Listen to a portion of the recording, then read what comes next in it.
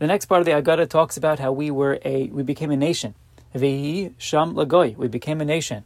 How so? Malamed shehayu Yisrael mitzuyanim sham. The Haggadah says, this teaches us that we were distinctive. In what way were we distinctive? And furthermore, we also know that there were ways in which we were definitely not distinctive.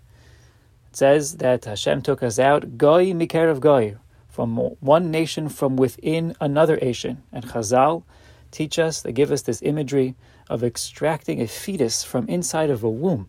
We were so embedded and so attached that we needed Hashem's surgical hand to be able to take us out successfully.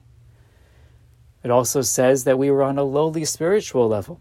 We were indistinguishable in our spiritual stature. Halalu ovdei avodah zara v'halalu ovdei avodah zara. It says that both the Egyptians were idolaters and the Jews were also idolaters.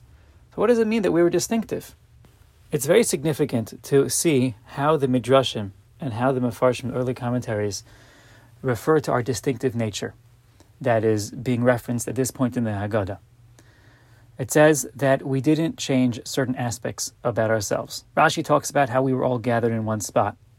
Other Midrashim talk about that we did not change Loshinu es Shemam ves Lashonam ves Malbusham. We didn't change our Jewish names.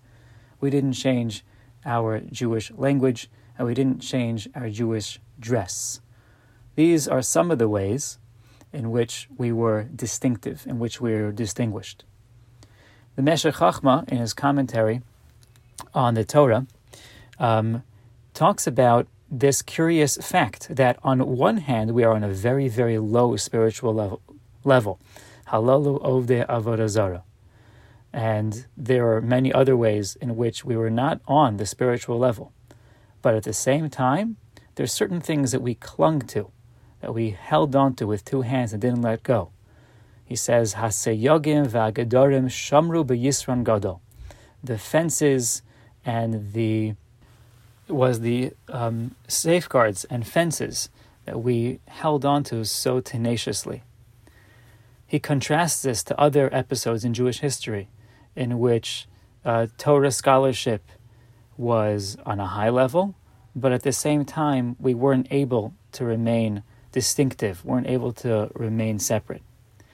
And he points out that although Torah and mitzvos are primary, and that's what makes us who we are, at the same time there is something very precious about maintaining our Jewish identity in other identifiable ways as well.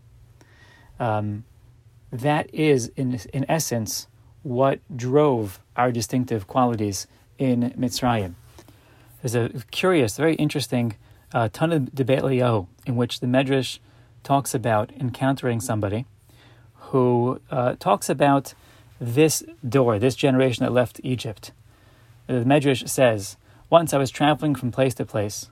Matzani zaken echad, I found an elderly person. And he said to me, Rebbe, Doros halalo henk sherin yoser min yotze Mitzrayim. These contemporary generations are more kosher, are better than those who left Egypt. Re'ei be'einecha ube'aznecha shema. Look with your eyes and hear with your ears that the generation that left Egypt, that had Moshe Rabbeinu at the helm, they only had Torah. But afterwards we have Torah, Nevi'im, Kesuvim, all different parts of the Torah.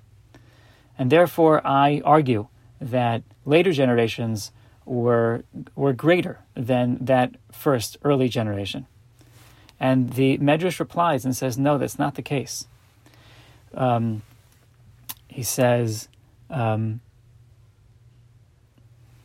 even with all that Torah and ability to learn, ability to access different parts of the Torah, afilu hachi lo hayu kasherim kamo yotze Mitzrayim.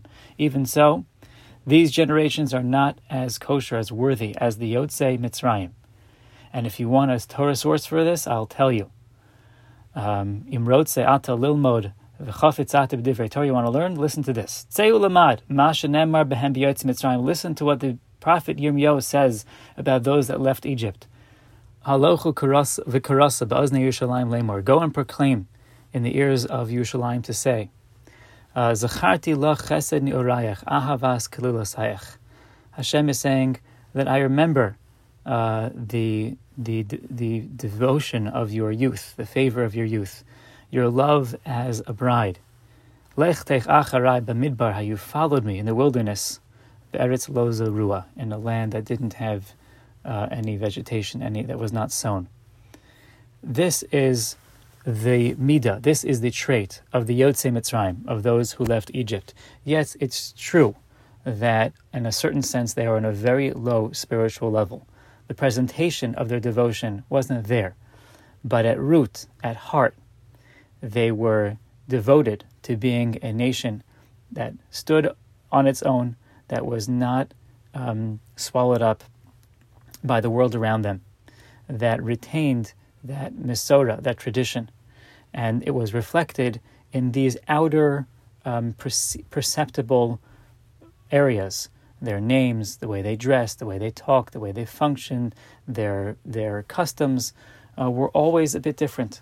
And no matter what type of pressure was imposed upon them, as that same Medrash, Tana Debei Eliyahu, recounts how the Egyptians offered all sorts of bribes and lessening of work and servitude in exchange for giving up of some of the trappings of Jewish life. Even so, they tenaciously hung out and they wouldn't give it up. This is part of what distinguished us. That's how they were mitzuyanim sham. It was specifically in some of these outer expressions of Jewish modes of behavior that made us different and distinct.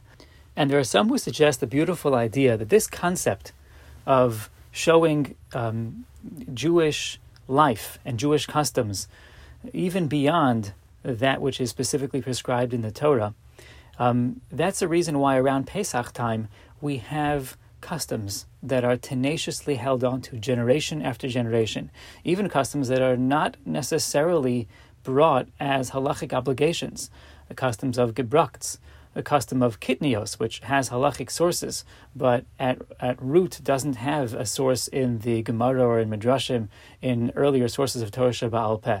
Many ways in which we clean and we go to the greatest lengths in order to prepare our homes for Pesach. Customs of being extra scrupulous and extra careful in what we buy and what we eat. A lot of these customs seems to have roots way back at the inception of our nation when we were in Mitzrayim. And even though we did not present ourselves on the highest of spiritual levels, and we were indeed on a very low spiritual level, nevertheless, there were these holy customs, these time-honored traditions that we refused to give up. And eventually, by holding on to these customs, that allow us to hang on just long enough that Hashem could take us out, form us into the elevated nation that we are today, with Torah mitzvos at our center, and these customs that surround us in order to protect that very, very precious center.